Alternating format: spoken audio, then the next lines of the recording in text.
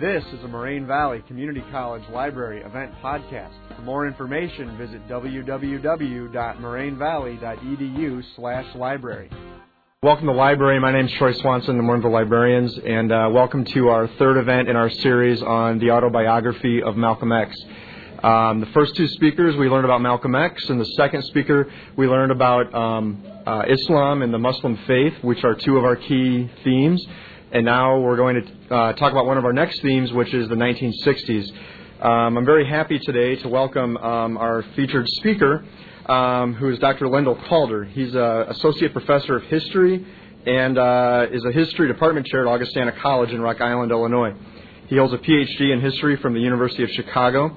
He is the author of numerous publications, including the 1999 book, Financing the American Dream, A Cultural History of Consumer Credit, which was hailed by the Wall Street Journal as deliciously seditious, which I thought was funny, so I thought it was good. Not only is he an accomplished scholar, but he's a great teacher who was chosen by the Carnegie Foundation to be a fellow at the Carnegie Academy for the Scholarship of Teaching and Learning. He's a friend of mine and a mentor, and I'm very happy to welcome Dr. Lendol Calder. Thank you.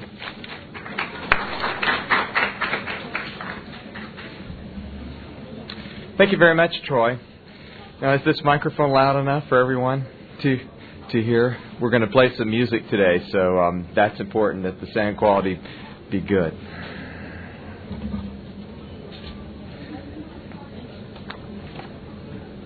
I have here a student paper from 10 years ago written by one Troy Swanson, who was a student in the first class I ever taught on the history of the 1960s. First thing I notice about this paper is my name is misspelled. Word to the wise, students, when you write a paper for your professor, you want to get that name spelled correctly.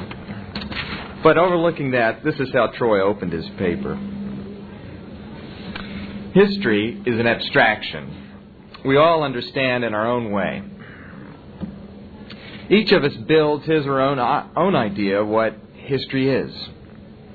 Each day, whether we realize it or not, we live through history.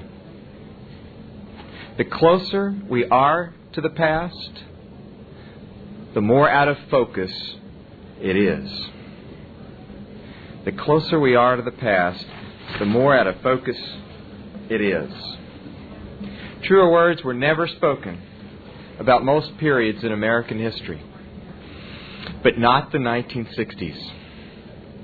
There, in fact, I would say that precisely the opposite of what Troy wrote in his paper is actually true. The closer we were to the 1960s past, the more everyone told the same story. And the farther away we get from the 60s, the more complicated and out of focus the stories are becoming.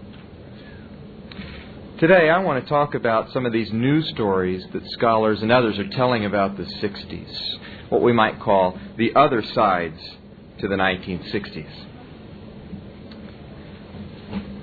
The man who wrote this book, I think, would understand where I'm coming from.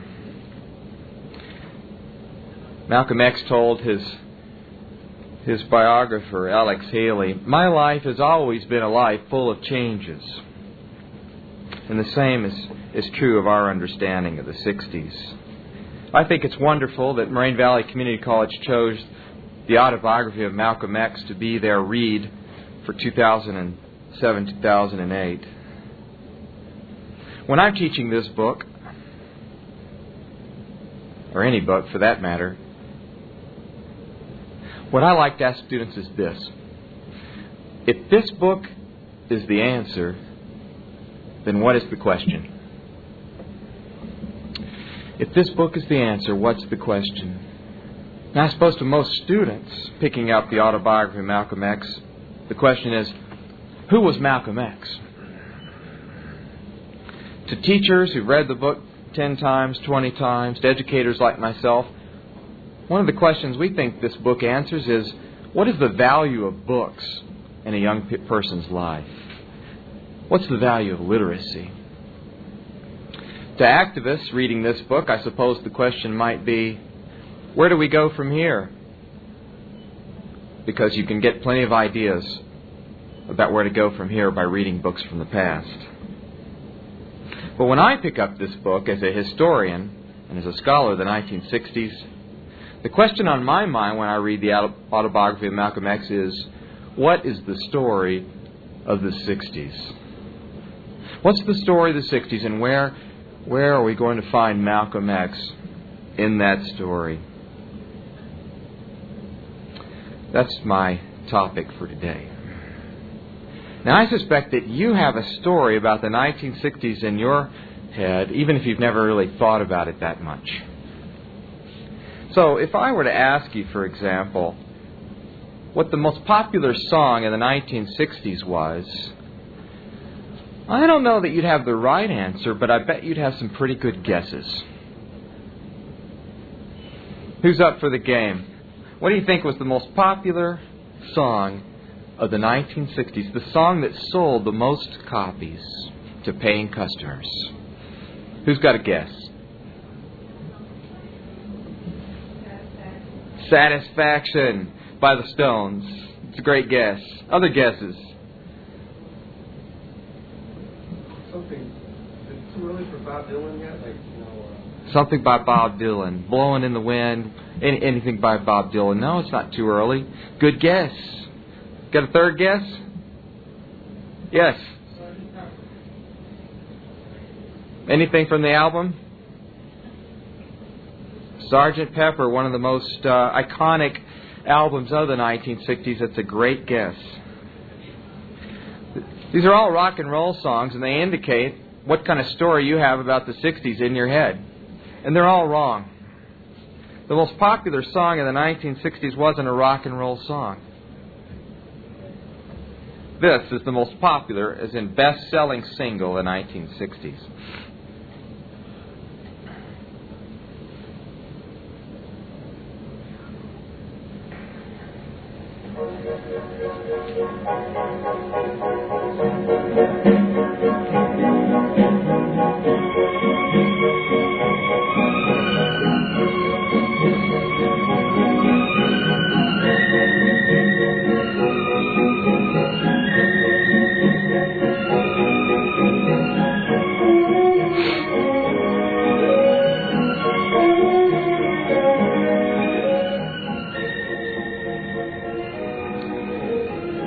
Something we all know about the 60s was that music brought a generation together.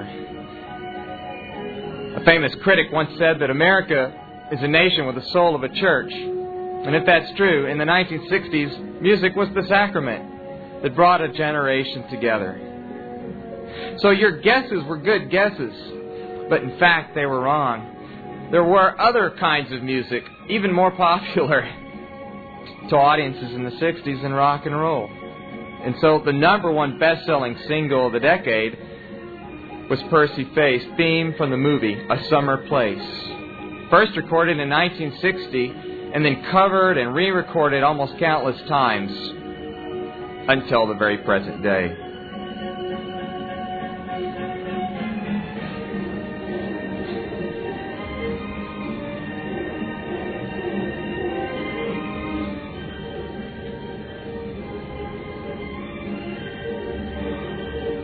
I can't make it stop. Why aren't you stopping for me?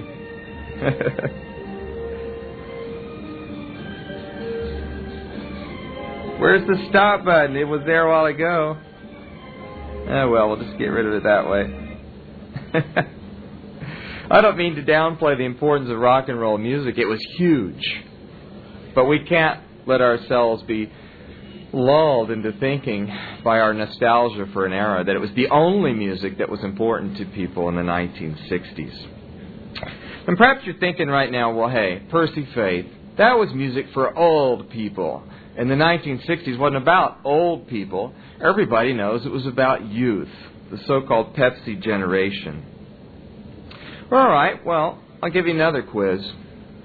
You may have heard this song, Barry McGuire's Eve of Destruction. It was the fastest rising single in rock and roll history in late 1965. Penned by a 19-year-old kid named P.F. Sloan, Barry McGuire recorded it, and the song went straight to the top in 3 weeks. It opens with this funereal kettle beat of drums. And there had never been anything like this on the radio.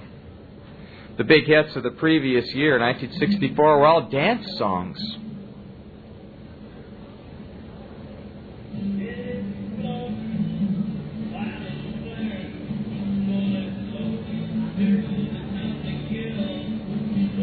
In 3 minutes, Barry McGuire gives a history of everything threatening to blow the globe apart in 1965.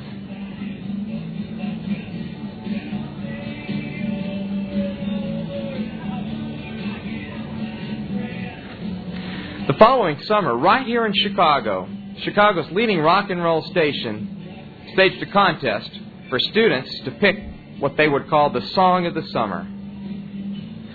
Barry McGuire's song got second place in the contest. Gee, I wonder what the first place song was in the summer of 1966, as chosen by Chicago's youthful radio listening audiences. Here it is. And hold on, I think you'll be surprised.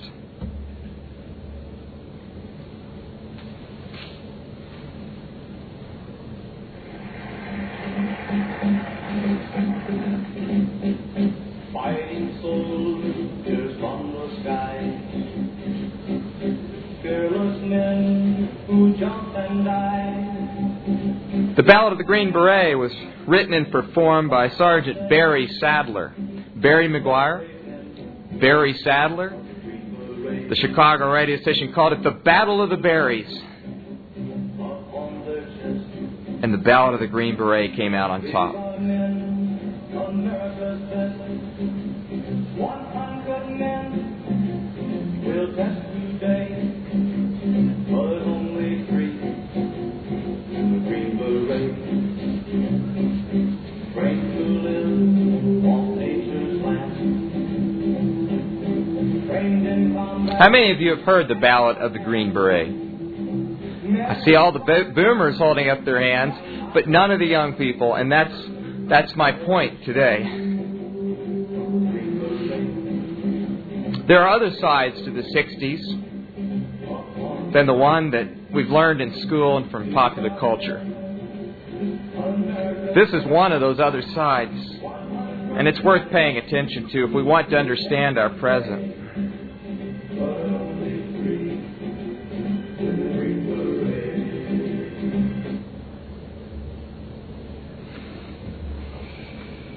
Where do these stories about the 60s come from that young people today have in their heads for making sense of the recent past? They come from a lot of places, but 2 in particular that I want to draw attention to are textbooks and popular culture. I know something about what young people believe is the story of the 60s. Every summer I go down to San Antonio, Texas to read advanced placement papers written by students who are trying to place out of college credit. And 3 times in the last 6 years, there's been a question on that test about the 1960s. So if we want to know what the story of the 60s is that really, really bright high school kids have right now, I can tell you what it is. Here's the story of the 60s as taken from real student responses in papers that I and my colleagues have read. And it's okay to laugh at these. The 60s were after the 50s, and I think before the 70s. I'm going to come back to that one. It's the most interesting of all the responses to me as a historian. In the 50s, it was the job of the males to get the meat. Females were treated as pets. By the mid-60s, women were burning their bras and showing they had a lot in them if only it could be let out. Another student writes, bras blazing, more and more women began entering the workforce. Now that's a picture. Women no longer wore clothes, writes a student, clothes that covered their bodies. Then they went out and applied for jobs. Another student, now men could stay home and ruin the kids while the women worked. Moving on to race relations, a student writes, if racism were a pimple, the 60s would be the time the zit popped. With civil rights legislation passed by Kennedy, there was now one drinking fountain shared by all the people.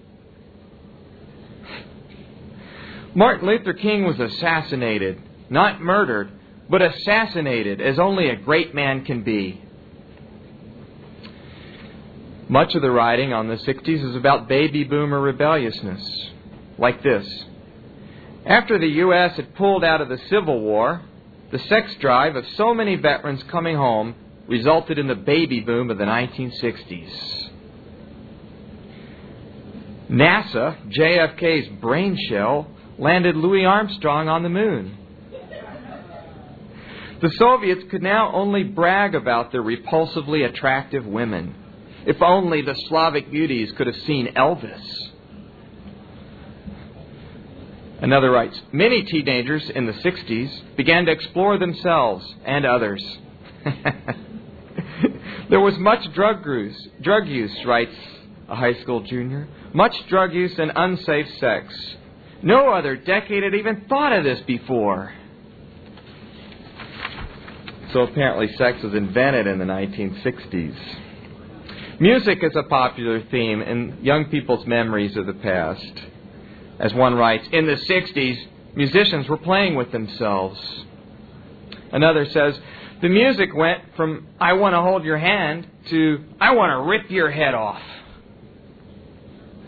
And my favorite sentence written by high school juniors, the number one song of the 60s by the Beatles was a hit called Hey Dude.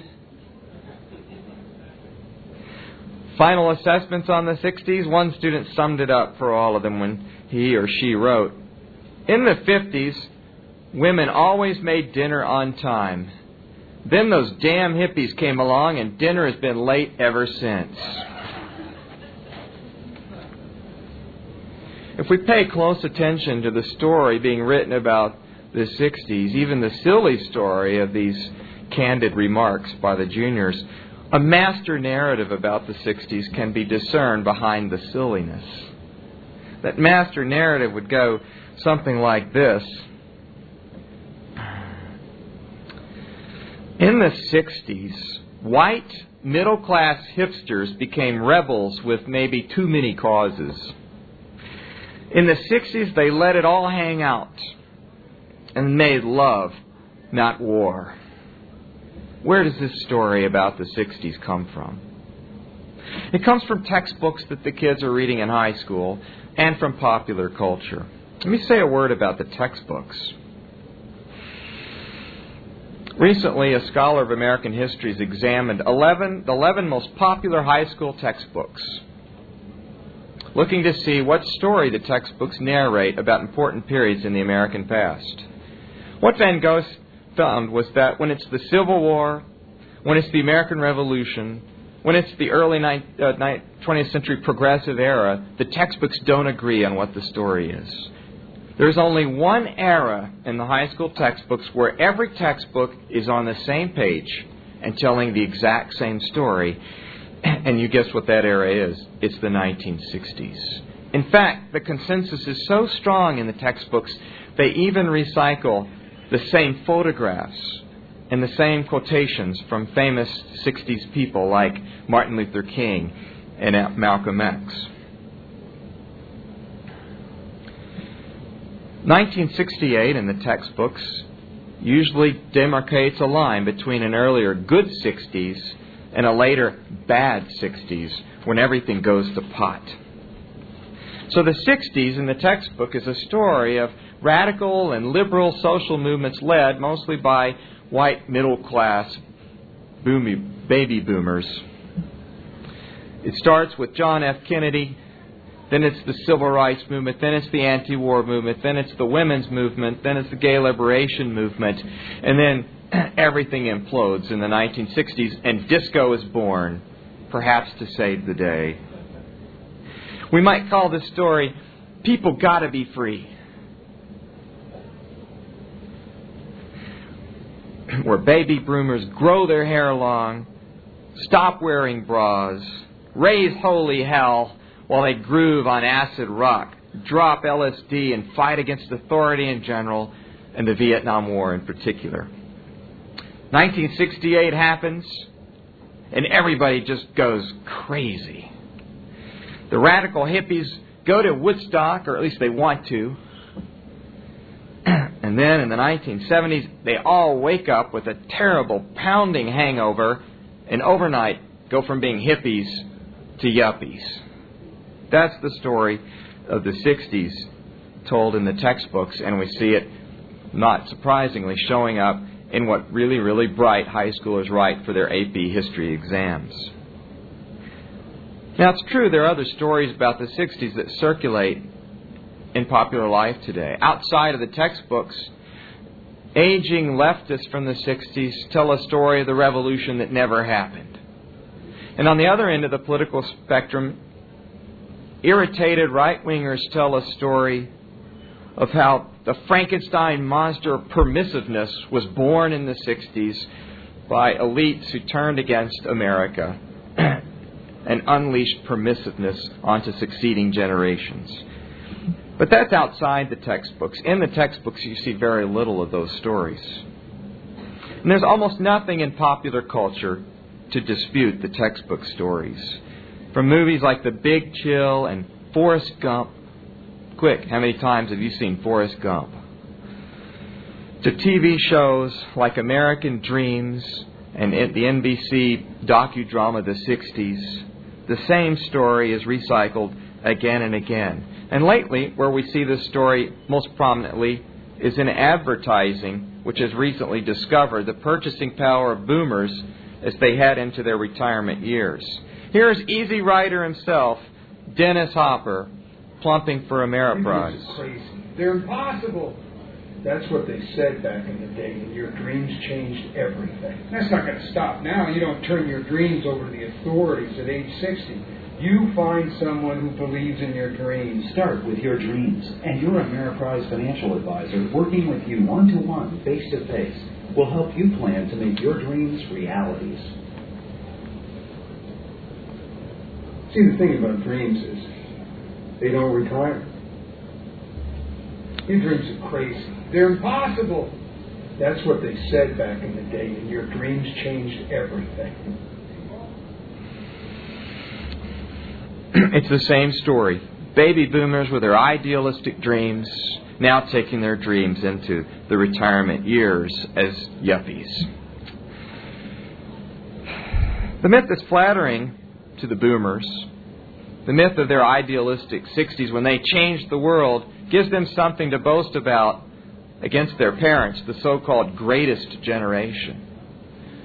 The myth of the 60s also gives baby boomers a club to beat up succeeding generations with, Generation X and Generation Next, your generation. Have you noticed how reality shows feature this dynamic where aging baby boomers make fun and browbeat and criticize your generation's performers, telling them that they're not any good? That's the dynamic of all of these reality shows where judges evaluate up-and-coming talent. But a new generation of historians, just in the last decade, is finding that our conventional notion of the 60s have left a lot out. Consider these scenes from the spring and summer of 1963. Florissant, Missouri, outside of St. Louis. 500 protesters stand with picket signs in front of a public school. The picket signs have angry slogans because the people are upset. The state legislature has refused their demands, asking for busing. None of the protesters are black, though. In fact, they are Catholic parents upset that the state legislature will not use publicly funded buses to take their Catholic children to Catholic schools. Later that summer, in California, 87 rampaging radicals barge into a private home and take over a political meeting of the California Republican Assembly. The marauders turn the furniture upside down. They spill the drinks. They take ketchup bottles and spray the walls. They leave the private home covered in filth because they believe the Republicans meeting in this home represent elites who are trying to take America away from the working class people that these radicals represent.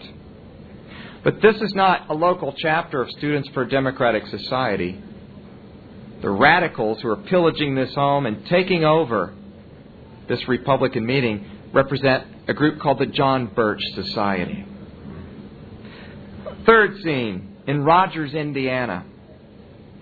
Clamoring members of a group called Young Americans for Freedom have built a bonfire into which they are throwing wicker baskets made by a local company. The Young Americans for Freedom claim that the baskets were in fact not made locally, but by communist workers behind the Iron Curtain in Eastern Europe. Young Americans for Freedom is a group of young, conservative activists who will soon put Barry Goldwater into the race for the presidency in 1964. Three scenes. Radicals with picket signs. Radicals trashing a home. Radicals having a bonfire and calling for change outside the existing political system. All scenes from the 60s, and all scenes completely left out of the standard textbook and popular culture understanding of the era. 10 years ago, Alan Brinkley, a prominent American historian, summarized these scenes as the problem of American conservatism. And the problem was there were no conservatives in the textbooks when we come to the 60s. Hence, no way to understand our present. Young people today must find it awfully hard to understand why their elders get so upset and hate either George Bush or the Clintons so much when all they have in their heads about the 60s is a story of a radical and liberal, aimless era where students marched on behalf of causes. What they don't know from their textbooks is that the class of 1964 had two people in it, not just Bill Clinton and Hillary Clinton, but George Bush as well. And the 60s, one might argue, belonged to both. For a long time, historians left conservatives out of the 1960s for a complicated set of reasons. When I went to college in the 1970s at the University of Texas, conservatism was described by one of my professors as, quote, a series of irritable mental gestures resembling ideas. With that understanding of what conservatism is about, people can almost be forgiven for not wanting to study it or include it in their historical writing. You almost would have to hold your nose in order to engage with the conservative. One of our first historians of the conservative movement writes that to historians of the 60s and 70s and 1980s, conservatism was a problem for abnormal psychology, not for historical scholarship. And so, when 1980 came around and Ronald Reagan was elected president, to most historians, that came as an unbelievable shock. Ronald Reagan came riding into the White House literally out of nowhere because in their historical understanding of the previous 2 decades, conservatives didn't exist. So where did Ronald Reagan come from? Things are different now because the last 10 years, one of the hottest areas of historical scholarship on the 60s has been an attempt to write conservatives back into the decade. In the first round of scholarship, much was made of what we now call backlash theory, where conservatives were understood to be reacting against people like Malcolm X and Martin Luther King, manipulated by a small group of conservative East Coast elites who preyed on the masses' thinly disguised racism to create a new kind of Republican resurgence. But 10 years of historical scholarship in the 1990s has effectively put that old backlash theory to rest now. In the new picture, the rise of Ronald Reagan is now understood as a social movement, just like the social movements of civil rights, feminism, and the anti-war movement. This social movement called conservatism was not just about racism. Conservatives in the 1960s actually began organizing before the New Left. They organized more successfully than the left in the 1960s. And when the left was splintering apart in the late 1960s, conservatives were effectively mobilizing the imagination and the dreams of millions of Americans. Understanding how they did that has become one of the more exciting projects in historical scholarship at the present moment.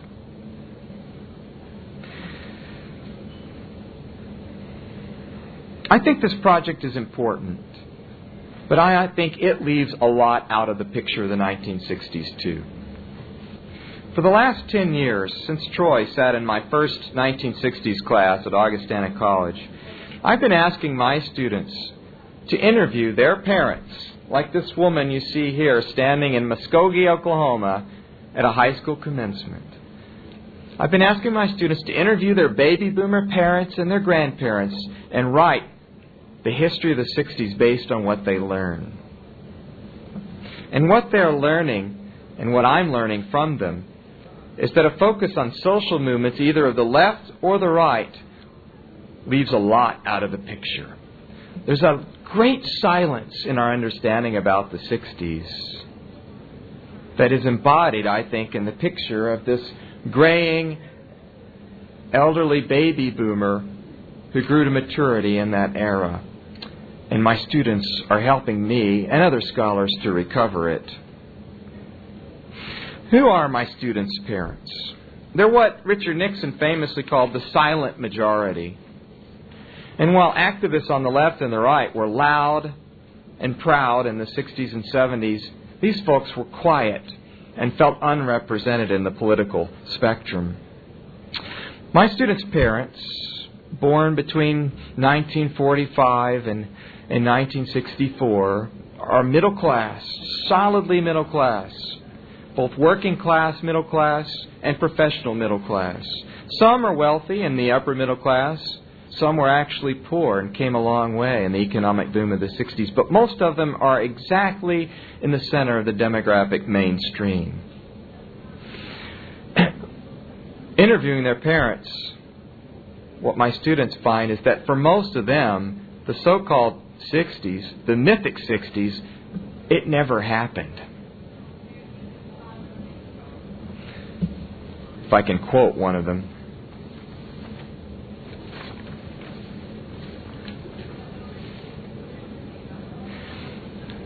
Our perceptions about our parents' generation are as distorted as the drugs they never took would have made them. As distorted as the drugs they never took would have made them. In fact, out of 180 case studies of the 60s that I now have archived, I don't have a single instance of drug abuse in the lot. I have one student whose parents became active in the civil rights movement and went to Mississippi in 1964 for Freedom Summer. One student. I've got a handful of others who went to a political rally once or twice. I've got one student who organized door-to-door for Barry Goldwater in 1964. One student out of 180. The rest are somewhere in this silent middle. And their stories are stories of hardworking people who married right out of high school or college, had children, got up every morning, went to work, came home, and lived mostly uneventful lives. And their stories are so compelling. Some of them are racists, just out-and-out racists. While watching the Eyes on the Prize video series with my class once, we viewed a sequence filmed by a Chicago TV station in 1962 where black activists moved one black family into Cicero, a suburb of Chicago, as you know. And as we watched the TV footage unfold, we saw some white toughs enter the home of this black family and begin throwing all of their furniture and clothes out of a third-story window. The TV reportage focused on the face of one of these white toughs. And from the back of my room, I heard a student say, "Oh my God, that's my father." I didn't believe her, or I thought she might be mistaken. So she took the eyes on the prize clip, went back home to Cicero, and in the hospital, where her father was dying of cancer, she showed him the film clip. "Yeah, that was me," he said. And he told her how a white kid in Cicero entered the mob and became a mob enforcer when he was 15 years old. And on the orders from the local mafia, went to this house on that particular day and convinced the black family it wasn't a good idea to try and integrate Cicero. The stories are compelling, even when they're terrible stories like that one. But most of them are of a gentler nature. What I'm learning from these stories is this.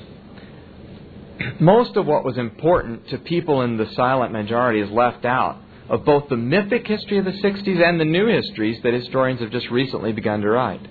For example, extremely important in many of the stories I'm reading about is a momentous gathering of Catholic bishops called Vatican II.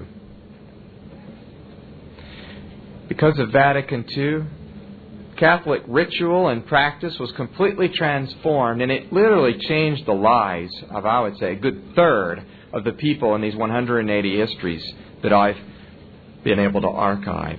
That's a story left out of the textbook stories and the newer stories. The second story that's left out is the economic story of the 60s. Because most historians tend to be liberal and left, they scoff at what conservatives take very seriously, which is the economic organization of society. And curiously, they have moved away from the less traditional preoccupation with the economic organization of society to focus on cultural matters. And so the economics of the 60s goes unremarked and unstudied. But I'm learning that the economic 60s is extremely important. Because if anything characterizes their stories, these members of the silent majority, it's a story of affluence and how it cocooned them into suburban lives where they were safely isolated from the mainstream political events of the era, like the civil rights movement.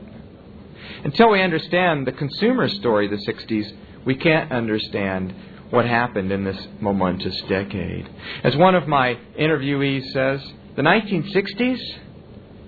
When I think in the 1960s, I think of Johnny Carson. Now that was the 1960s.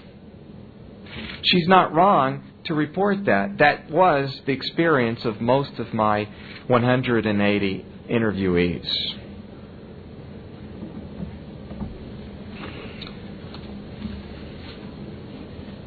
We look to the past and to history to make sense of our present.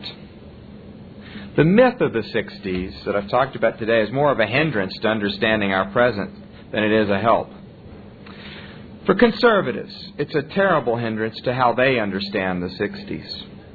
For conservatives, the myth of a revolutionary 60s is very important because it justifies their counter-myth of a successful counter-revolution embodied in Ronald Reagan. For conservatives, the 60s was a time when loonies, college professors, and others enacted a coup on mainstream America, leading to mistakes which needed to be corrected by conservatives in the 80s and to the present. As an example of this story told by conservatives, this is my favorite. In the 1988 election, George Bush Sr. claimed that the legacy of Ronald Reagan was that Reagan had changed America from a nation that enjoyed films like Easy Rider to a nation that enjoyed films like Dirty Harry. From Easy Rider to Dirty Harry, that was Reagan's legacy, said George Bush. Now, I'm not sure why that's such a good thing, frankly, to go from hedonism to reactionary vigilantism. I don't know why that's a good thing. But putting that aside, George Bush's history is terribly skewed. What year was Easy Rider? 1969. What year was Dirty Harry? 1971. Only 2 years separate these two iconic movies, and they're both 60s movies. Ronald Reagan had anything to do with Dirty Harry. It was way before he became president. So, the mythic 60s is a hindrance for understanding our present, and not just for conservatives. On the other side of the spectrum, for people who are liberal or on the left, they cling to the myth of the 60s for their own reasons. The 60s, as they tell it, is this romantic fable of heroic citizen mobilization against racism and against sexism, against an unjust war. It was a time of widespread resistance, they say, and it's important to them that it be widespread because then it justifies their participation in their successful mobilization. It was a time where everyday people reacted against cultural regimes of authoritarianism, against educational policies that destroyed student initiatives, against restrictive gender roles and workplace discipline.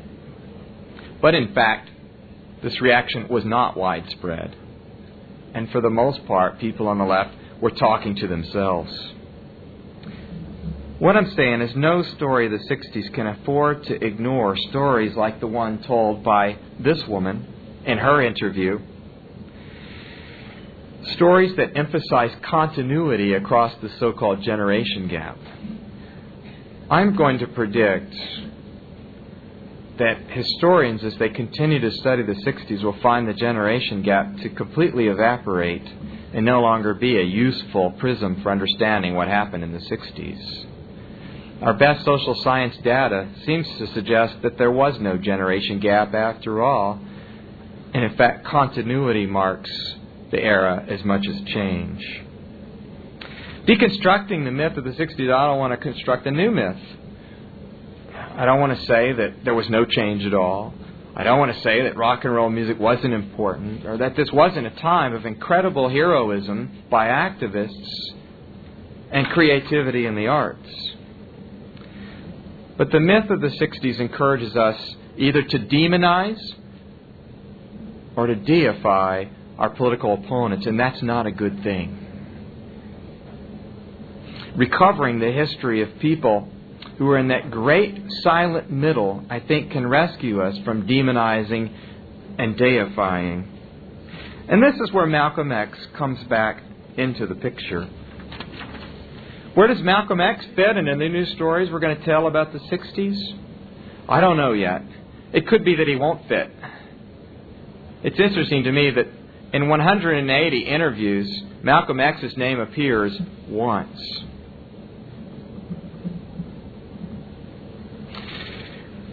But I hope we can find room for Malcolm X into the newer stories that we tell about the 60s. For this reason, a wise person once said, "The voice of the poor is not always just. But if you don't listen to the voice of the poor, you'll never know what justice is." Listening to voices like Malcolm X is going to be crucial as we confront issues, unresolved issues from the 60s that continue into our own time. Whether it's poverty or persistent racism of the kind we've been discussing in the last few weeks coming out of Louisiana, or global environmental crisis, we will have to listen to this voice and all that he represents. And this voice and all the other voices that make for that very complicated story that we call the 60s. If I had to pick a song, coming back to songs, representing the 60s, the song that I'd like to rewrite into our stories would be this one.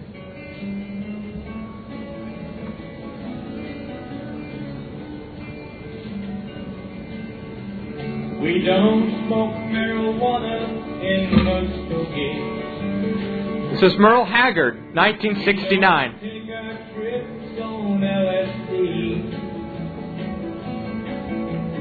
We don't burn our draft cards down on Main Street. 'Cause we like living right and being free. We don't make a party out of loving, but we like holding hands and pitching woo. We don't. Thank you for coming today, and thank you, Troy, for inviting me to Moraine Valley. I've enjoyed being here with you. Do you want to have some discussion?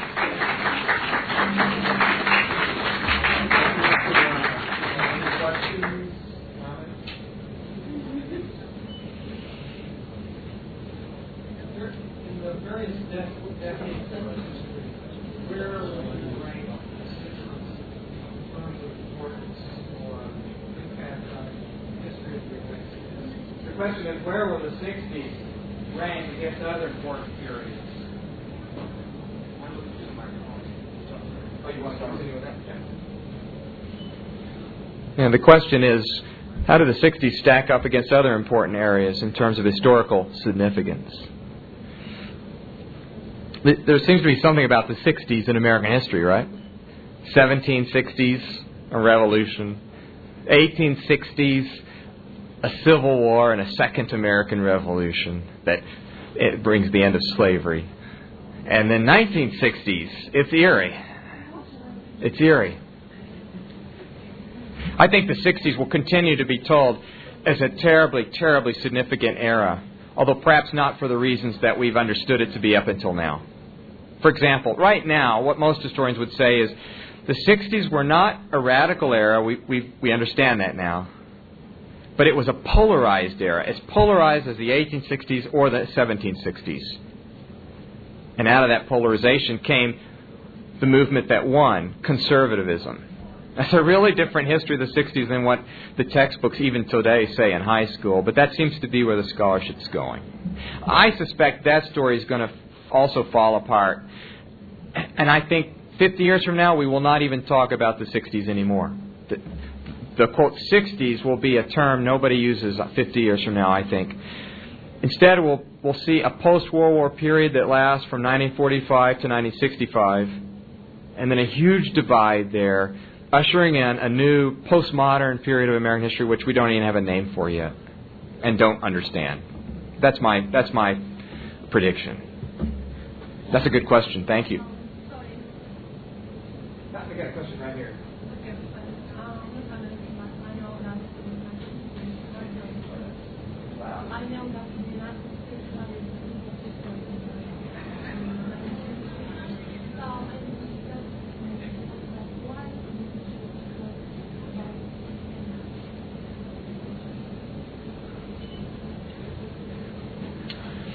Here's a very interesting question. My questioner wants to know, why did I choose the 60s to talk about when the 1920s was also a time of very important social change? Two answers. I chose to talk about the 60s because Troy Swanson asked me to. But here's my second response. I wish you'd become a historian, because I think you are absolutely right to think that in terms of cultural change affecting, say, sexual values and gender roles, the 1920s actually saw more change than the 1960s. Or consumerism, for example. The change from an industrial society where people had defined themselves by the work they did and therefore labor unions were important, to a time when people identify themselves by consumer identities. We're going to mark that watershed in the 1920s, not the 1960s. So you're absolutely right to see that the 1920s were an important cultural watershed. That you had a question.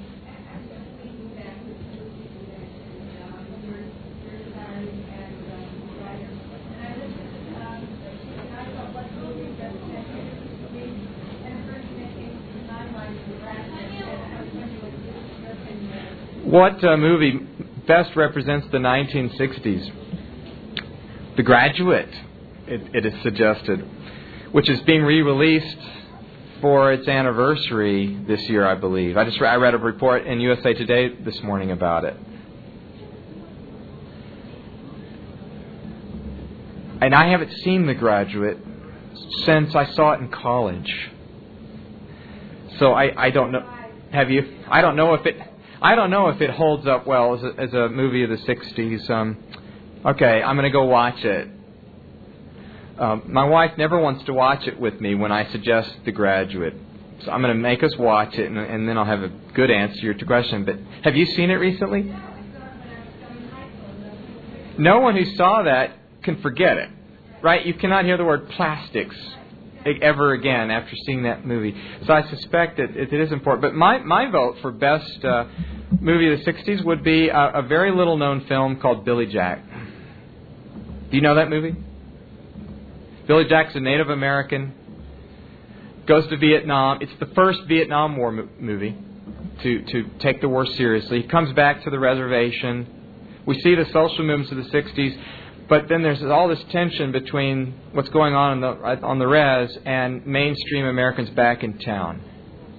And growing up in Oklahoma, that always struck me as being right on for what it felt like to be in Oklahoma.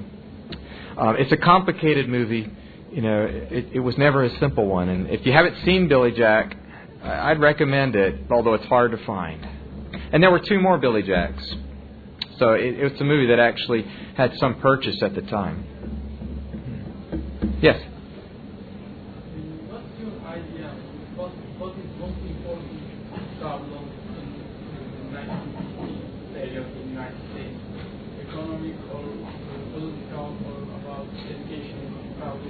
The question is, what do I think was the most important problem of the 60s? I'm going to take my cue from Martin Luther King on this one. African Americans were fighting for the ideals of the American experiment to be realized for their communities. Women were fighting for the same. Gays and lesbians, the same. Native Americans, the same. Hispanic Americans, the same. Conservatives, left out by the liberal consensus, were fighting in the 60s to realize their ideals. There's a lot of fighting going on by activists on the margins. And to me, that makes the most important problem of the 60s and today the problem that Martin Luther King gave his life trying to resolve. The problem of how does one achieve a spiritual discipline against resentment so that you can be successful in the political sphere with your ideas. The spiritual discipline against resentment is a phrase that comes from Niebuhr and was a very important concept to Martin Luther King and his theological training. He tried to create a massive social movement where people would not consider themselves moral just because they were victims, and therefore would not hate their oppressors. That's a lesson everyone with the grievance, I think, has to wrestle with if they want to be successful or if they want to take their own moral universe seriously. And it's an incredibly, incredibly difficult problem. That's one man's answer, my answer.